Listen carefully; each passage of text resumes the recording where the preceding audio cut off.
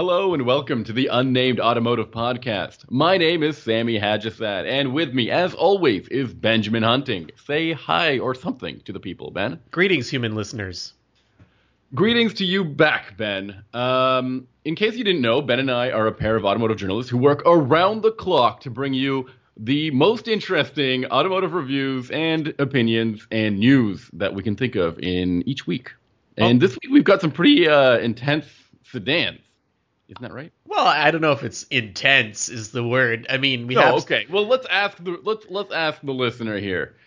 If the two of our cars have 1,240 horsepower combined, that's quite intense, isn't it? That's true. I did a photo shoot with the cars that I'm going to talk about. And in that shot, there was over 1,000 horsepower. So that's exactly. It's crazy to say that kind of stuff because when I was much younger, in let's say the year 2000, the idea that there would be two like 500 horsepower or 600 horsepower sedans parked side by side from two different companies just seemed absurd. I mean, there was absolutely nothing on the market over 400 horsepower with four doors that I can think of offhand. I mean, you had in the year 2000, you had the BMW M5, which was making 400 horsepower. And I think that's pretty much it. You had some Mercedes that I think were at 394 or right around there. I can't remember the E55, how much power it put out exactly, but it was just 369, I think. 369, yeah. So it wasn't even at 400.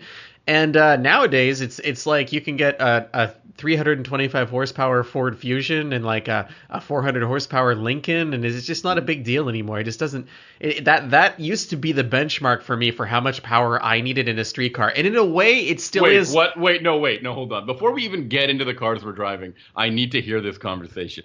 That has to be the benchmark of how much power you went to the most powerful car you could get in the year 2000 and was like, that's my benchmark. No, what does that mean? No, I'm saying a few years later when I was buying a car at that level of power, I realized that I didn't need more than 400. And to this day, my most power. Why is that funny? Because it just seems really arbitrary. I think people can graduate into whatever power is necessary for them. When you how much you're comfortable with and how much and it also depends on the sort of car that you have. Well, if you'd let me finish, maybe you would have. No, I'm going to keep cutting you off. Maybe you would have heard that my comfort level and what I need is 400 horsepower, and it still is because 10 years later I still have that car. And when I drive cars that have more than 400 horsepower, I don't really feel like I need it. In fact, I'd say the limit to what I feel comfortable on the street in is 500, and that's a high max.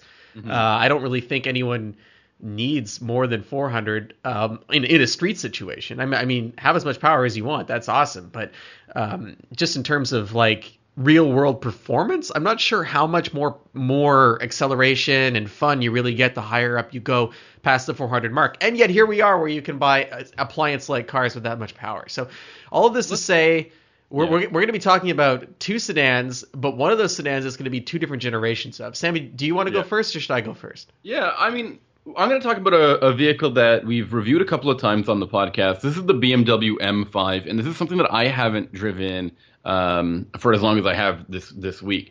And I have to say, this car with a 4.4 liter twin turbo V8. It's got all-wheel drive. It's got an 8-speed automatic transmission, and it's got 600 horsepower. 600. And not only that, it actually has quite a lot of torque too. I think 553 pound-feet of torque, which is, I'm telling you, there's something about this car that every time you and I have talked about it, I just didn't get the intensity of this car that you were trying to describe to me. It is extremely fast. It's terrifyingly fast. The speeds that it can achieve. Now, this has an electronic limit at 189 miles per hour. I think if you get the M Performance pack or the driver's pack. How did you know that, Sammy? That's an unadvertised limit. How did you find that limit?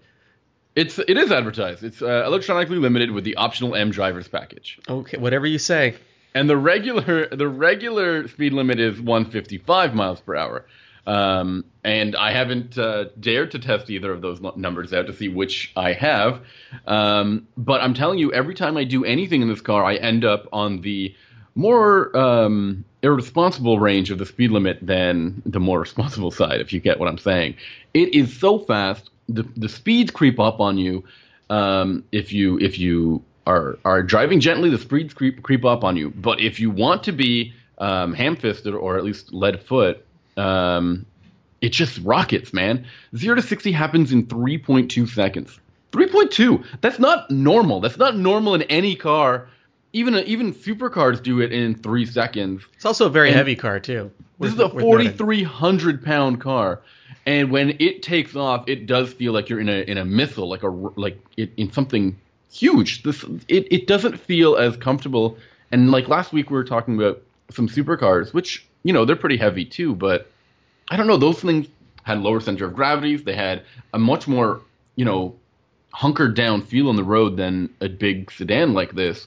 And the first time you put your foot into this car, it shocks you. And I was not expecting that. It turns everyone into it looks like everyone's standing still and you just walk among them. It's insane. And it feels super big the entire time you're doing it. Like it doesn't really shrink around you like some drivers' cars do. It's kind of it's a very, I've said in the past in the podcast, it's a very curated driving experience because it has very complicated drive modes. You can, if you want to, you could program them. There's 2 buttons on the steering wheel, the M1 and the M2, and you can program different drive modes. And we talked about that in the past and how it's essentially necessary because if you don't do that, you're going to be stuck at the light trying to figure out which combination of suspension, steering, transmission, and even the transmission has its own unique set of parameters on the stick shift for the auto box. It's a digital car, and it's hard to fault it for that because that's kind of where the entire segment is moving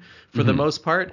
It's not an experience that I myself lust after. I don't know, Sammy, did you find yourself like passionate about the car? Were you excited to drive it every time you drove it?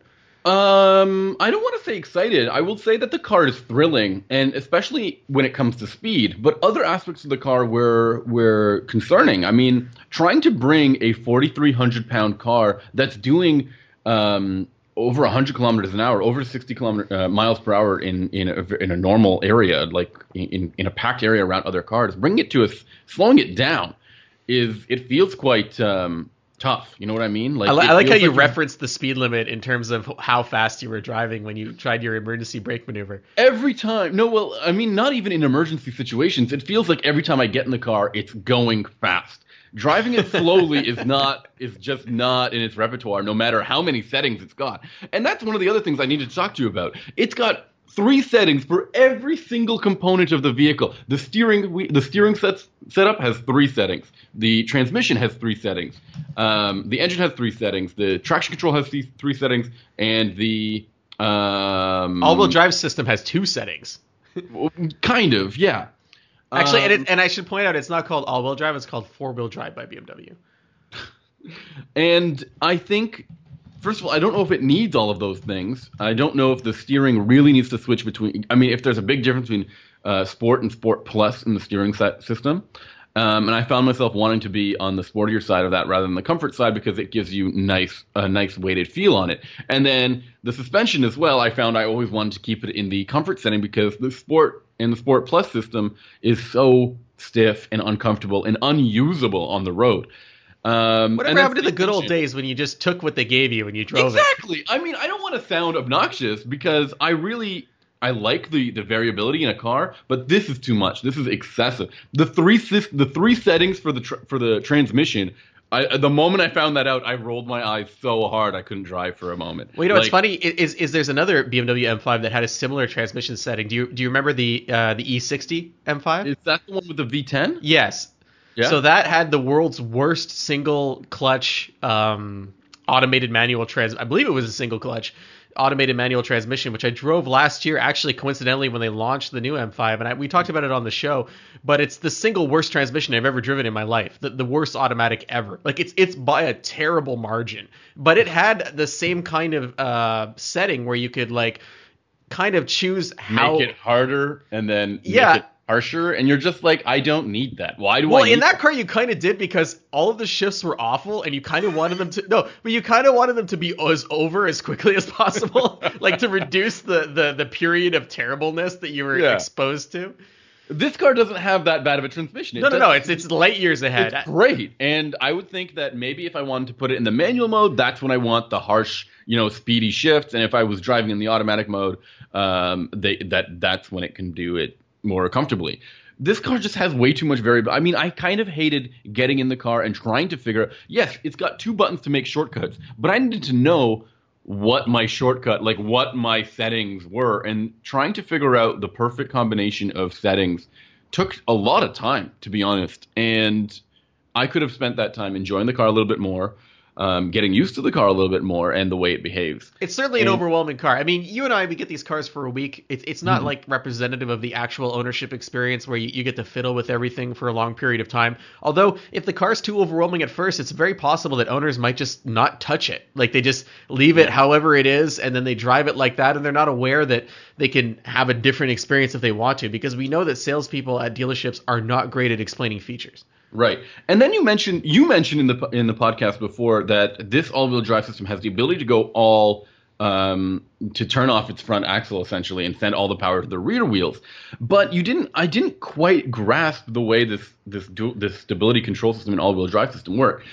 There's a normal mode, then there's a DSC or stability control off mode with all-wheel drive, and then there's a stability control off with rear-wheel drive. Now, if I wanted to drive the car with rear-wheel drive with 600 horsepower, mind you, like, that seems irresponsible to have it stability control off, all the power in the rear. And remember when you were complaining about the Giulia having 550 horsepower and the only way you could hear it was to turn off the stability control. Yeah. I mean, the stability control. This seems like a similar mindset, and I'm not sure I'm down for it. You know what I mean? I can completely explain why it's like that, and I complained about that in my reviews 8 months ago, and on the podcast. Sorry about repeating you. Oh, I'm sure you never read them, so how would you know?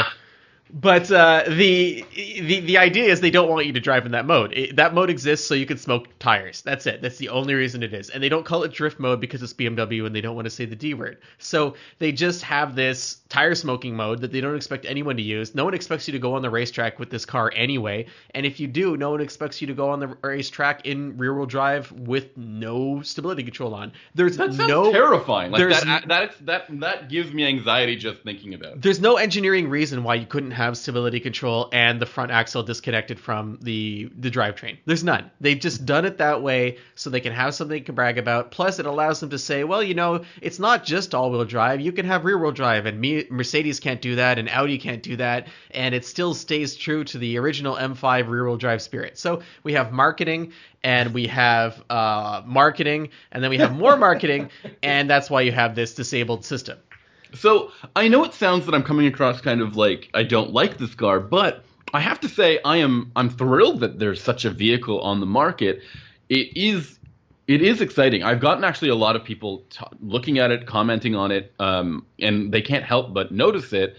Even when it's in traffic and not going anywhere, it makes pretty good noises. I wouldn't say it's as good sounding as an AMG. But or that Giulia that we mentioned earlier, or maybe I found the exhaust totally unpredictable. I had no way of knowing when I was going to get a good exhaust sound and when I wasn't. I know exactly what you mean, and it wasn't until I figured it out that I think you have to there's an exhaust button, and you have to put the transmission in like the most harsh mode and the engine in the Sport Plus mode, and then you've got probably the most consistent rumbling and snapping noises. Why can't everyone just be like Jaguar, where there's a button that makes everything loud, and that's it, and you don't have to do anything else? Like, it's just like, here's the loud button, have fun. Yeah, good, enjoy that. Actually, I think AMG isn't far off from that. Oh, okay. And I'm glad that there's something like this. I don't want to sound like I'm like ungrateful that BMW hasn't made an interesting sedan. They have. But I cannot imagine what it would be, how much fun, in quotation marks, this would be on a track, when in reality it would probably just feel like you're trying to hold on for dear life, and that you'd probably be pretty happy to be done with the track. Do you know what I mean? It doesn't feel like that on a track at all. It feels very composed. It's heavy and large, and it drives like a heavy, large vehicle on the track. The all-wheel drive is fairly inobtrusive. You don't really get any understeer, which is nice. There's no joy in it. It's like any large. No, I wouldn't even say that. It's like many large vehicles that you take to a racetrack, because there are some large vehicles that are fun and they are direct. But this is not one of them. This is, again, a curated experience. So you go to the track, BMW decides what kind of fun you're going to have, and if that's the kind of fun you want, you're going to like it. But if you want to have your own fun, it's going to be harder to do that with this car. Right. I I think I agree with you there. Sorry, I didn't want to say as if that it's like too much to handle on the track. I'm sure that all-wheel drive system and this thing's got some pretty good tires. We're seeing them actually on a number of cars. These Michelin Pilot Sport 4s. Yeah, the Pilot Sport 4S, right? Yeah, these are solid tires, man. And this has got them all around, and it does feel pretty grippy. I haven't, despite this thing feeling like it's going to break traction at any time, I haven't had that happen inadvertently. So, I broke traction in that car. On purpose or Yes, just cut? Okay, very much on purpose. so that's what I'm trying to get at. At least it never feels a bit too much. It feels like it's right on that line of being like, this isn't like I can't control this car. And it's I'm under control. I'm in control of it. You know what I mean? It is thrilling in that sense. But speaking of being right on the line of control, I had a similar car this week or the week before, sorry, and Sammy got the idea that we should probably line these cars up side by side because they're very similar in terms of their mission. And the vehicle I'm referring to is the Cadillac CTS-V, which has long been Cadillac. Originally, it was kind of the response to the M3 and the M5 together, and it's evolved into the M5 competitor now that the ATS-V is in the lineup. And this car has 640 horsepower from more than that BMW M5. Yes, from I believe it's a 6.2 liter supercharged LS engine, and it comes with an 8-speed automatic. You can't get a manual anymore, just like the BMW, and it does 60 miles an hour from a standing start in 3.8 seconds. So it's extremely, extremely quick, and it actually is a little lighter than the BMW, I believe, by a few hundred pounds. So it's one of the when Cadillac made this CTS platform, they really went for lightness, and to have a vehicle as large as the CTS-V, I believe it's just over 4,100 pounds, and yet have all that interior space and road presence and carbon fiber bits hanging off everything. It's fairly impressive. This is actually really impressive. I like the fact that you brought up the original CTS-V, which was a little bit of a tweener, and I think we're going to get into that a little bit further on in the podcast. But now it's grown up. It's quite large now. And the differences between it and the M5 are pretty stark. I mean, this is lighter. The Cadillac is lighter. It's not as fast from a stop as the BMW, but that obviously has a lot to do. Both of those facts have a lot to do with the all-wheel drive system, of which the BMW has and this Cadillac doesn't.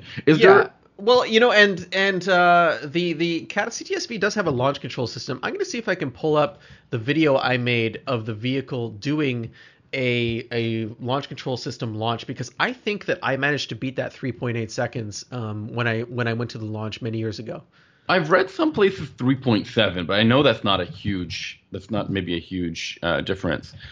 The thing about this is it comes with Michelin Pilot Super Sport tires, not Michelin Pilot Sport 4 tires, which might be a little bit grippier. They're summer-only tires on the Cadillac, and that might be an advantage in its favor.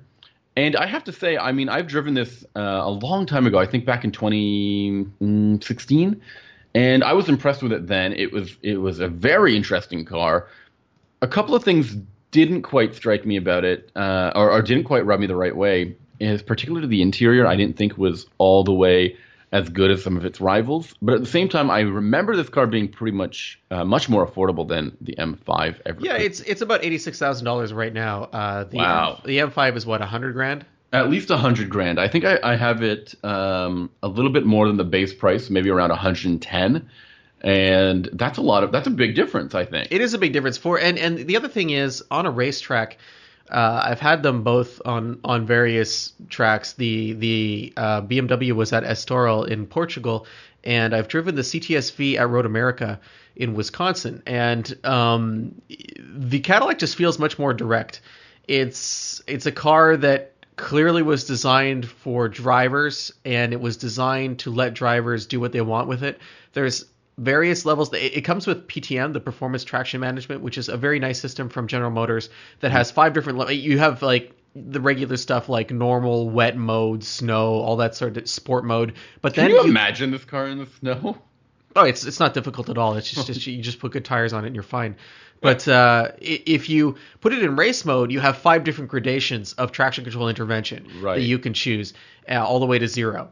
And that's very, very cool. You don't necessarily have the same thing in the BMW. It's not as granular. I mean, as granular as the BMW gets. Right. The BMW is more focused on letting you choose different combinations of things, whereas the Cadillac has a very specific traction control system that has many different options, and then more basic options for things like the magnetically controlled suspension and the transmission. So it's a little more straightforward. If you're at a racetrack and you're fooling around with it, you're more inclined to be examining the PTM and checking out race mode. If you're on the street, you don't have to worry about any of that. You put it in Sport Plus or Sport Mode, and everything is cool. Like it's what you would want. Yeah. I'm actually now that you bring it up, it's kind of interesting that they have like drive modes catered to each situation, whereas the BMW doesn't. Is a snow mode or a touring mode? Are those like? I kind of like that idea. That now I understand that I'm in this mode. I don't know. I don't want to sound like an idiot here, but I probably am.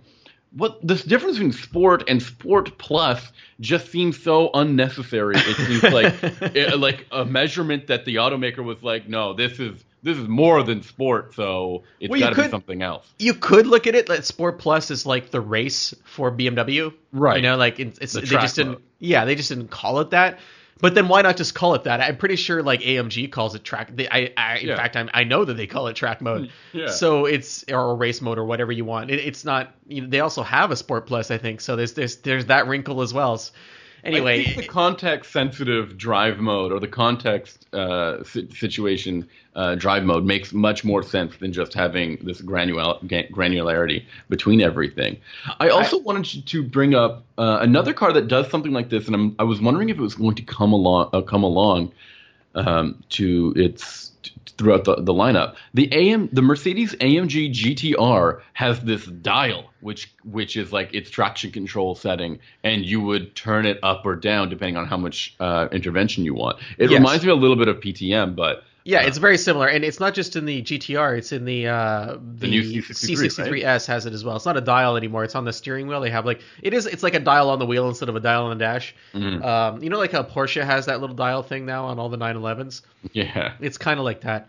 But it's the same kind of deal, except I mean, this is kind of we're getting off topic here, but we've already discussed how AMG does not really let you get too crazy with the C63S. Yeah, you said it kind of tries to guess what you're about to do and fix it before you do it. So you don't have to deal with that kind of crap with the CTSV. It's very much a direct car. I also like the instant on torque from the supercharger versus the supercharger versus a turbocharger, which doesn't really have any lag anymore. But I mean, you don't have as much power down low as you would with the supercharger in the Cadillac. It just feels like a more I keep saying the word direct, but it's just an experience where you're fully involved at all times. And it is a large car and it feels big. There's no question. I mean, the ATS-V is much more nimble, but I on a track like back to back, you could probably smoke the ATS-V in a CTS-V if it was well driven. And in fact, last year I went to the V Academy, which I believe we talked about on the podcast, in Nevada at Spring Mountain, and I drove the ATS-V and the CTS-V back to back, and like it was interesting just to compare lap times and how they're totally different cars, but the CTS-V, even on a tight track, was still very, very, very quick, and quicker than the ATS-V in a lot of areas. It's such a well-engineered platform.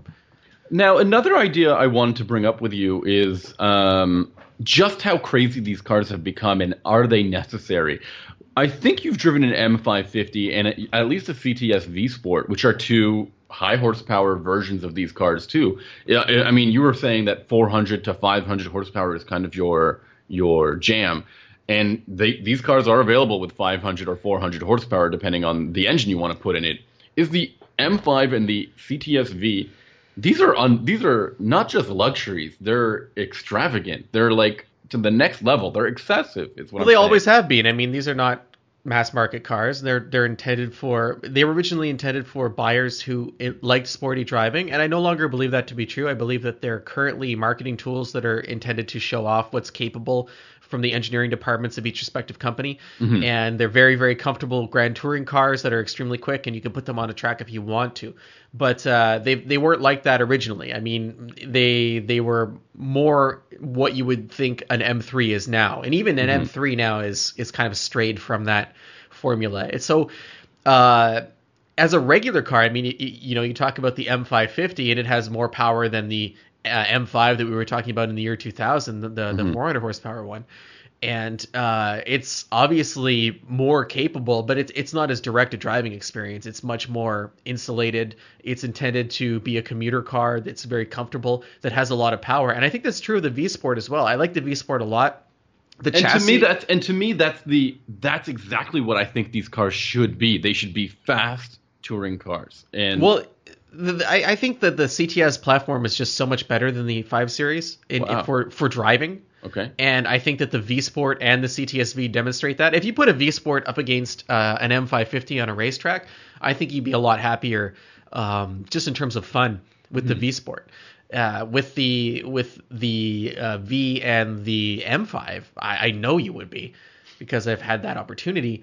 But it's kind of weird, like you said, there's no real need for these cars anymore. I mean, like a V Sport and an M550 is more than enough for anybody. So this is just muscle flexing, or it is people who want to own the best version of X car, so they buy this, and that's fine. I mean, that's why brands have Halo cars, you know. I don't know. I'm really weirded out by these M5s and the CTS-V, because it seems like we've reached some ridiculous threshold of which I don't know where we're going. I don't know where we're going with it. You know what I mean? I don't know what comes next. Like it's what comes next after 6. How do you top 640 horsepower? Well, you do the 650 or the 700. You do the Hellcat thing. But at least those were like sports cars. They had the look of a sports car, and they had specific features that were made for taking it on a track. Well, so does the M5 and the CTS-V. I mean, they're perfectly fine as track cars. I'm just saying. But why not? I'm just saying they're not fun. There's a big difference. I mean, you could drive a race car that's extremely competent, like a purpose-built race car. It doesn't mean it's going to be fun just because it's really, really fast. I mean, some race cars are fun and some of them aren't. Some of them are too scary to be fun. That's right. My experience in race cars have been, they were always modestly powered cars with great tires and brakes, and they were ultra light. And I've had a blast with that kind of stuff. I can imagine that getting overwhelming really quick when you have way more power with you. Well, think about driving a Formula One car. I mean, do you think that would be fun for you and me? No, it would be terrifying. It's like, I had a friend. So a good friend of mine was an IndyCar manager. He managed a team for a long time, and he'd driven the car. He'd drive it sometimes onto pit lane. But I asked him, if he'd ever put it on the track, and he said no. It's absolutely not something he feels he was capable of doing, because the car is so responsive and so powerful that you have to have a specialized set of skills to be able to do that. And I think that the CTS-V and the M5 they're blunted experiences that are designed to be accessible, and they're designed to turn in great lap times because of technology, great tires, and great electronics keeping everything under control. And they'll be very, very fast, but they're not necessarily fun. I mean, I think the CTS-V is fun, the new one. It wouldn't be my pick to go on a racetrack with, but if I had to choose it over the M5, yes, I would. Now, when we continue this conversation on these two cars, I want to go into the future with the BMW M5, and I want to go into the past when we discuss the CTS-V. So let's start for a second to start with the 8 Series, because that's where we're going next with the BMW M lineup, the M8, which was previewed a little bit at Pebble Beach. This is a car that's expected to have over 600 horsepower in a coupe-style body and a Grand Coupe-style body as well. Enthusiasts were actually always really... They in particular really seem to like the M6, and I don't know why. I didn't think it was the prettiest car ever, but to them, that was what the embodiment of the M series really was. Really? It'll be interesting. Yeah, it'll be interesting to see what happens now with the M8. I think that's a more appropriate look for the brand as it continues its kind of push into whatever more horsepower and performance that they're going to do next. Do you have any interest in this car? Not really. I don't think it'll be anything other than an analog to the S63 coupe. I don't see... I mean, an S63 is not a car you'd ever take to the racetrack, and I don't think anyone will ever, in any situation on the planet Earth, take an M8 to the track. I just don't see that. I just can't see that happening. But I mean, we had this conversation already with the M5. You think it's going to be different? It's going to be a different situation than the M5? Yeah, totally. It's going to be way more expensive, first of all. Yes. So that's a totally different buyer. And again, the S-Class buyer does not take their S-Class to the racetrack. It just doesn't happen. One of the elements that it will be interesting about the 8 Series. I mean, the we don't have pricing or full details on what an M8 might be. We have an M850, which is kind of like a M Sport version of the 8 Series. It will cost $111,000. So already right there, we got a very expensive car, and it's not even the full M model. So you're right, you're onto something there. But one thing that BMW has in this car is a four-wheel steering system, and that might be the sort of kitsch that the next generation vehicles will have. I can't get excited about four-wheel steering. I mean, it's been around since the 80s. Right. It leaves periodically because no one cares about it. Exactly. And now it's making a comeback. It's in everything now. If you have a full-size pickup truck and you want it to be easier to park, then four-wheel steering makes a lot of sense. My latest encounter with four-wheel steering was with the Ferrari GT4C Lusso, and it wasn't really a game changer for me. Mm-hmm. You could feel it working on the highway especially, but other than that, it's not something that I'm particularly fond of. So then are you so like I said, you're not so interested in this M8 in any particular way. Is this more or less interest than you have in the M5? I don't think they're comparable cars, really. Uh-huh. I think they're two very, very different market segments. I think it's just going to be people who want a 2-door 7 Series. I mean, that's who's going to be buying this car. Gotcha.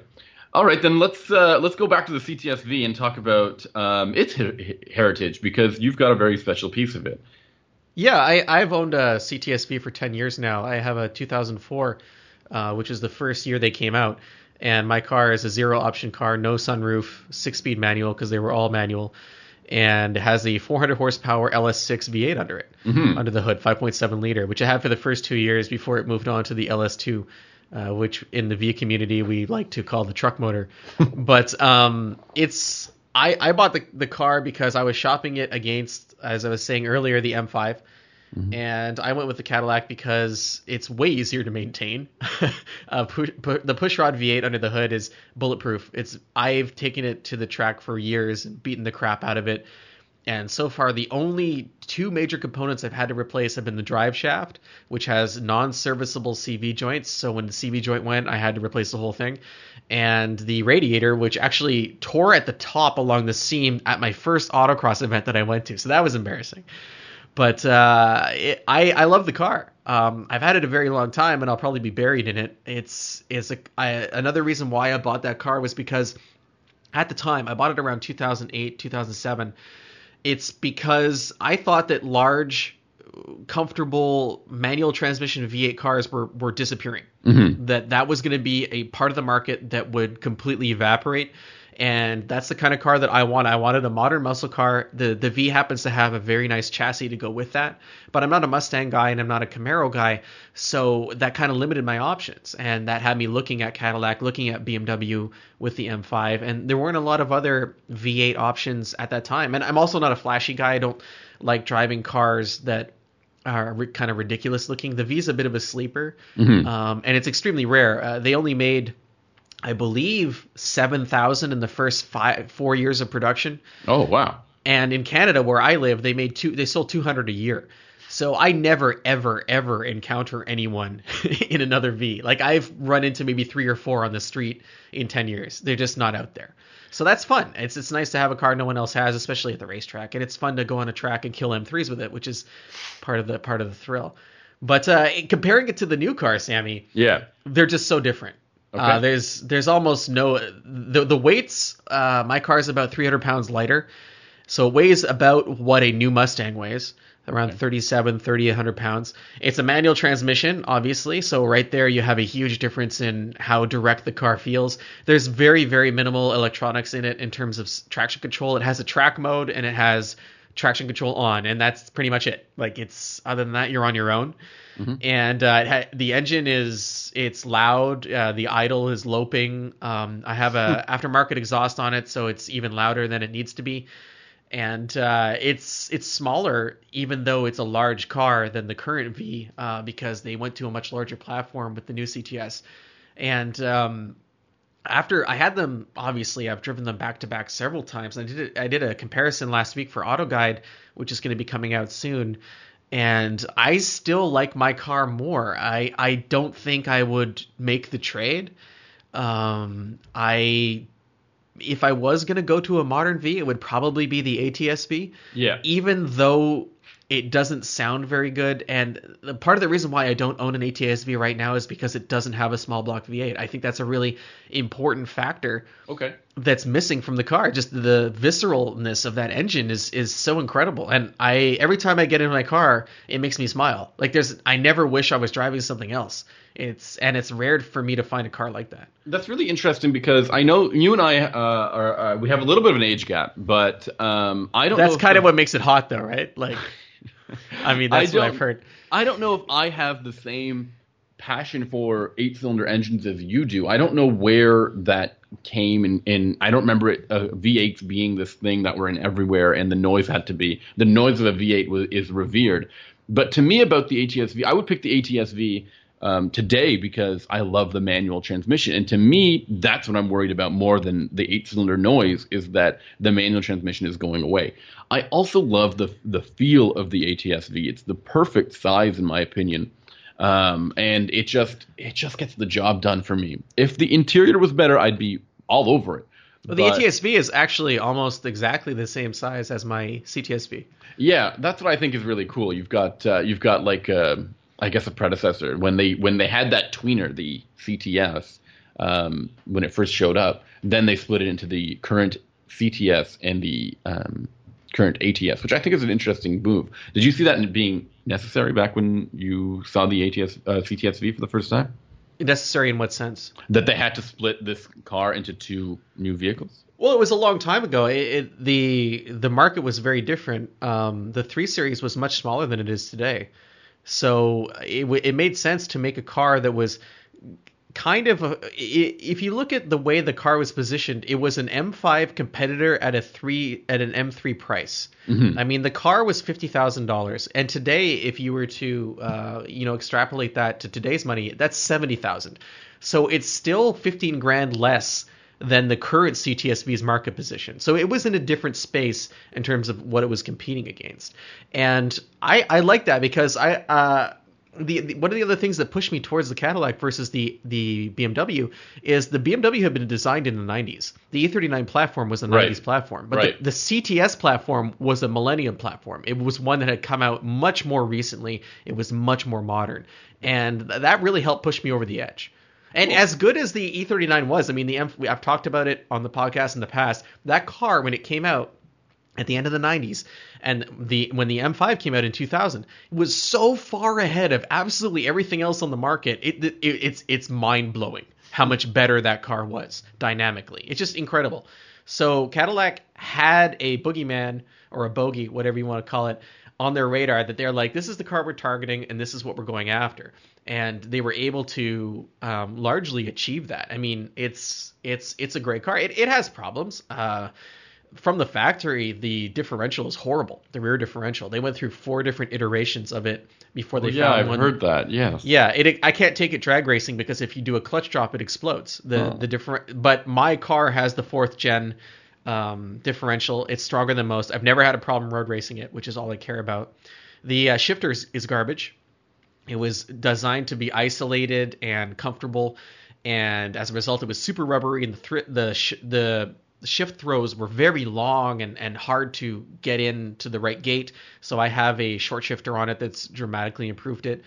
The engine mounts are bad news. They were liquid filled, and what happens is the exhaust would heat them up, they would crack, the liquid would come out, and then you'd have no engine mounts basically. Oh my god! Okay. So I've replaced those twice now with poly ones, which I keep tearing. But this is the first gen performance car from Cadillac. They had a learning curve, so that's largely where the learning curve goes. And the interior, it's not great. I mean, it's fine for me, but there's a lot of plastic in there. And I like the gauge cluster. It's very nice, but there's not a lot of features. It's not going to overwhelm you with luxury. It's a comfortable car. It has good seats, but you don't get in it, and it's not anywhere even close to the current CTS-V, which some people say still isn't enough. Cool. So You want to keep going here? We've got. I want to talk to you about. Yeah, one let's more. do it. Lightning round. There is no lightning round. Come on. Hit me with something. Come up with something. All I've got is this news that's going around that you remember how Ford is not going to make any more cars, and then they What? said, No, I totally forgot about that. Is not going to be selling any more cars in the U.S. but the Mustang, and then there was this like, oh, but maybe there's this crossover version of the Focus and the Focus that might come back. But then today the news came out that we're definitely not getting the Focus. So they'll just be the Mustang. And you know what? There was also some news this week that the Mustang's going to move to a modular platform that will accommodate all-wheel drive. Okay, yeah, I remember that, though, being said back when the Lincoln Aviator was introduced, that they said that might share the same platform as the Mustang, a rear-wheel drive-based vehicle and with optional all-wheel drive. I can see that happening. I don't see that being a terrible move, but everyone's got modular platforms. I think that we might end up just seeing like a really watered down Mustang that does everything, you know, because they don't have any other cars. So they kind of have to have the one car that does everything. You know how like the Challenger has like a million different versions? Yeah. It's going to be like that with the Mustang. I mean, we're close to that now. Right. We haven't had the crazy Shelby GT500 stuff for a while. We've had the more modest GT350. Modest. But please, that car's insane too. Yeah, well, it's not nearly as insane to drive as the. Have you ever driven the GT500? The workout machine? Yeah. That thing, had the heaviest clutch I think I've ever experienced in a modern car. It's also one of the few cars that has scared me on a racetrack to the point where I'm not necessarily comfortable driving it. Oh. So that's kind of missing from the lineup. So once we get those back, then we'll be back in Challenger country. But it's what are you going to do? I mean, Ford says they're in the middle of like an $11 billion multi-year restructuring. Mm-hmm. I guess, okay. I mean, there's not really anything as a consumer you can say to that. You hope they survive as a company. You wonder what happens when they stop selling 900,000 F-150s a year, and where that money's going to. Oh yeah, of course it's going to happen. Okay. I mean, we don't live in a universe where spending is just perpetual and ever increasing. It's that 900,000 figure of the F-150 hasn't dropped, man. It's still intense.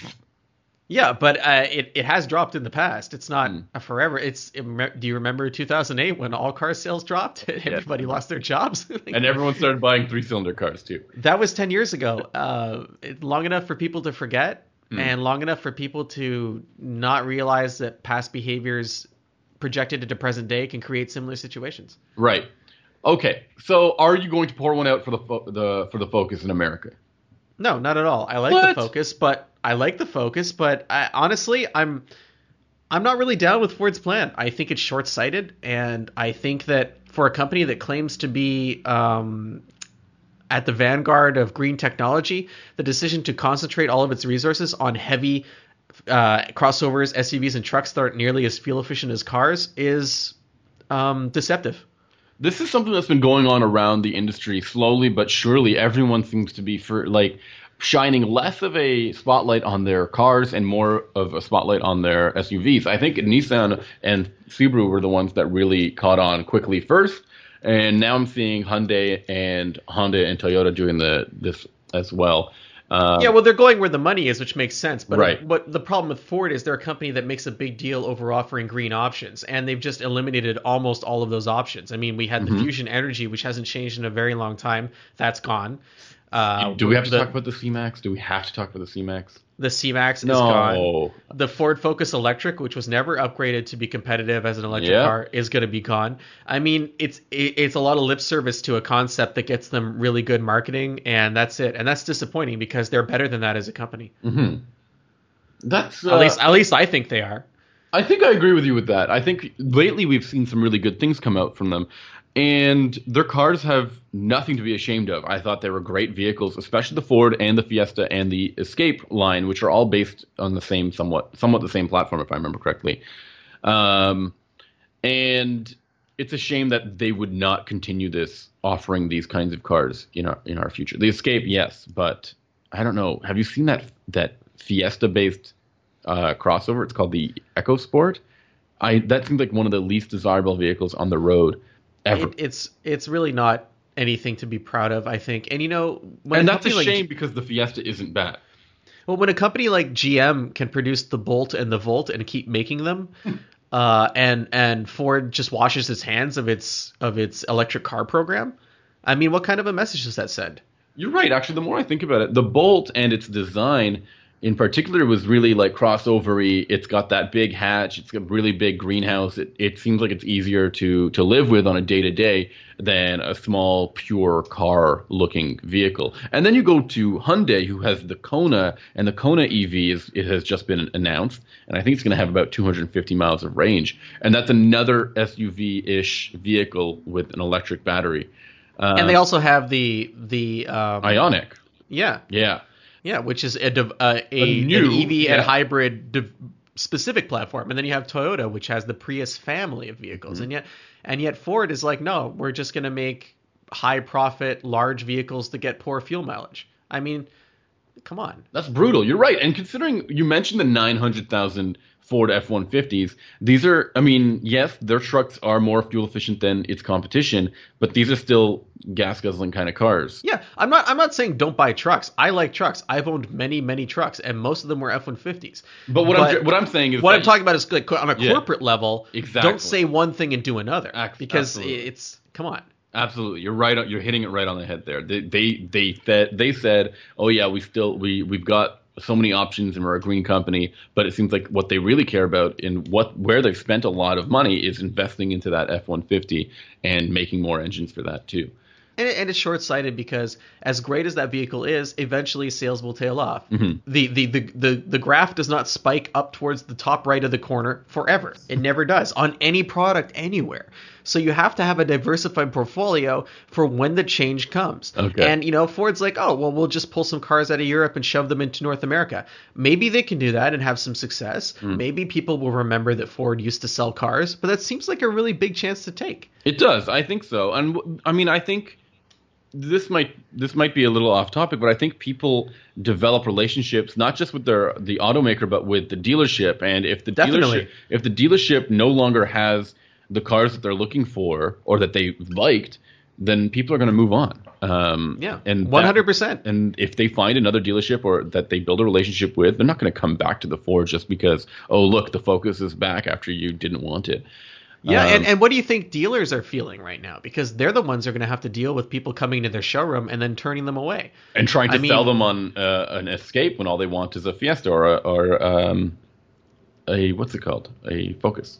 Yeah, and not only that, maybe not all they want, but all they can afford, because SUVs are across the board more expensive than their vehicles, their hatchback or sedan equivalents. And that's why Ford has turned to SUVs and trucks exclusively, because they have a higher profit margin. They don't cost more to build, but they do sell for higher transaction prices. So you're going to be cutting a certain customer out of your lineup too, especially if that customer is not interested in a vehicle like the EcoSport, which is not, it's not good. It's the loss leader. I mean, and they look at that, and then they look at what's available from Kia or Hyundai or Honda, or Nissan. That Kicks is really well received. Yeah, so it just comes across as cynical in some ways. Absolutely. And it's too bad, because I like Ford as a company. I don't like what they're doing, and I wish they would change their minds about it. And they're not going to listen to me. I have zero sway at Ford. I turned my back on when they offered me the CEO position. I was like, no, I can't handle the pressure. You can't do it. Yeah, I remember that. And because we had this podcast too, that was a big. They said abandon the podcast, Ben, and I was like, no. You know what? There's some lines you just don't cross. Absolutely. And I think that brings us to the end of the podcast. I appreciate that. You're not going to the CEO position next week, are you?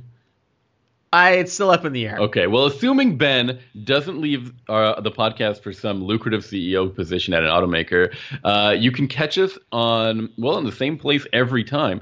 That's the Unnamed Automotive Podcast website, just www.unnamedautomotivepodcast.com. And if you go there, you can subscribe to all of our episodes using your favorite podcast client.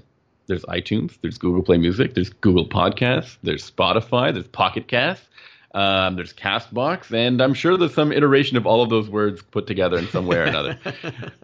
Additionally, if you wanted to get in touch with us and you wanted to see what we're up to, I suggest you reach out to us on social media. You can find me on Twitter. I don't mind, wrestling with those crazy people on Twitter. I'm at Sammy_ha. while Ben likes to live in the wonderfully painted world of Instagram. He's at Hunting Benjamin. Or you can email me. Can they email me, Sammy? Of course, they can email you at it's Benjamin at benjaminhunting.com. Or you could go to, the website that Sammy was talking about, unnamedautomotivepodcast.com, also has a contact form. And we actually do get quite a few submissions through there. So thank you for that. I actually really like the reader comments, feedback, and the questions. We get to do that every once in a while. We get to answer a couple of questions. And so feel free to send us whatever's on your mind. We don't mind hearing your thoughts, and we might even share them on the podcast as well. And if next week people tune in, what will we be talking about, Sammy? Okay, next week I actually will be driving a cargo van, the new Mercedes Sprinter, and I don't think I'm going to bore you guys with that too much, but I will be checking out a comparison by my colleagues. That's three-row crossovers. That's the new Subaru Ascent up against the Honda Pilot and the VW Atlas. And I will be talking about some retro Mazdas that I've been driving back-to-back this week, and that's been a lot of fun. One of them is an old favorite, and the other one is a first-timer for me. That's awesome. I can't wait to hear. I've actually seen a couple of your photos about these cars, so I'm really excited about it. All right, so thank you, everyone, for listening, and have a great week. Bye.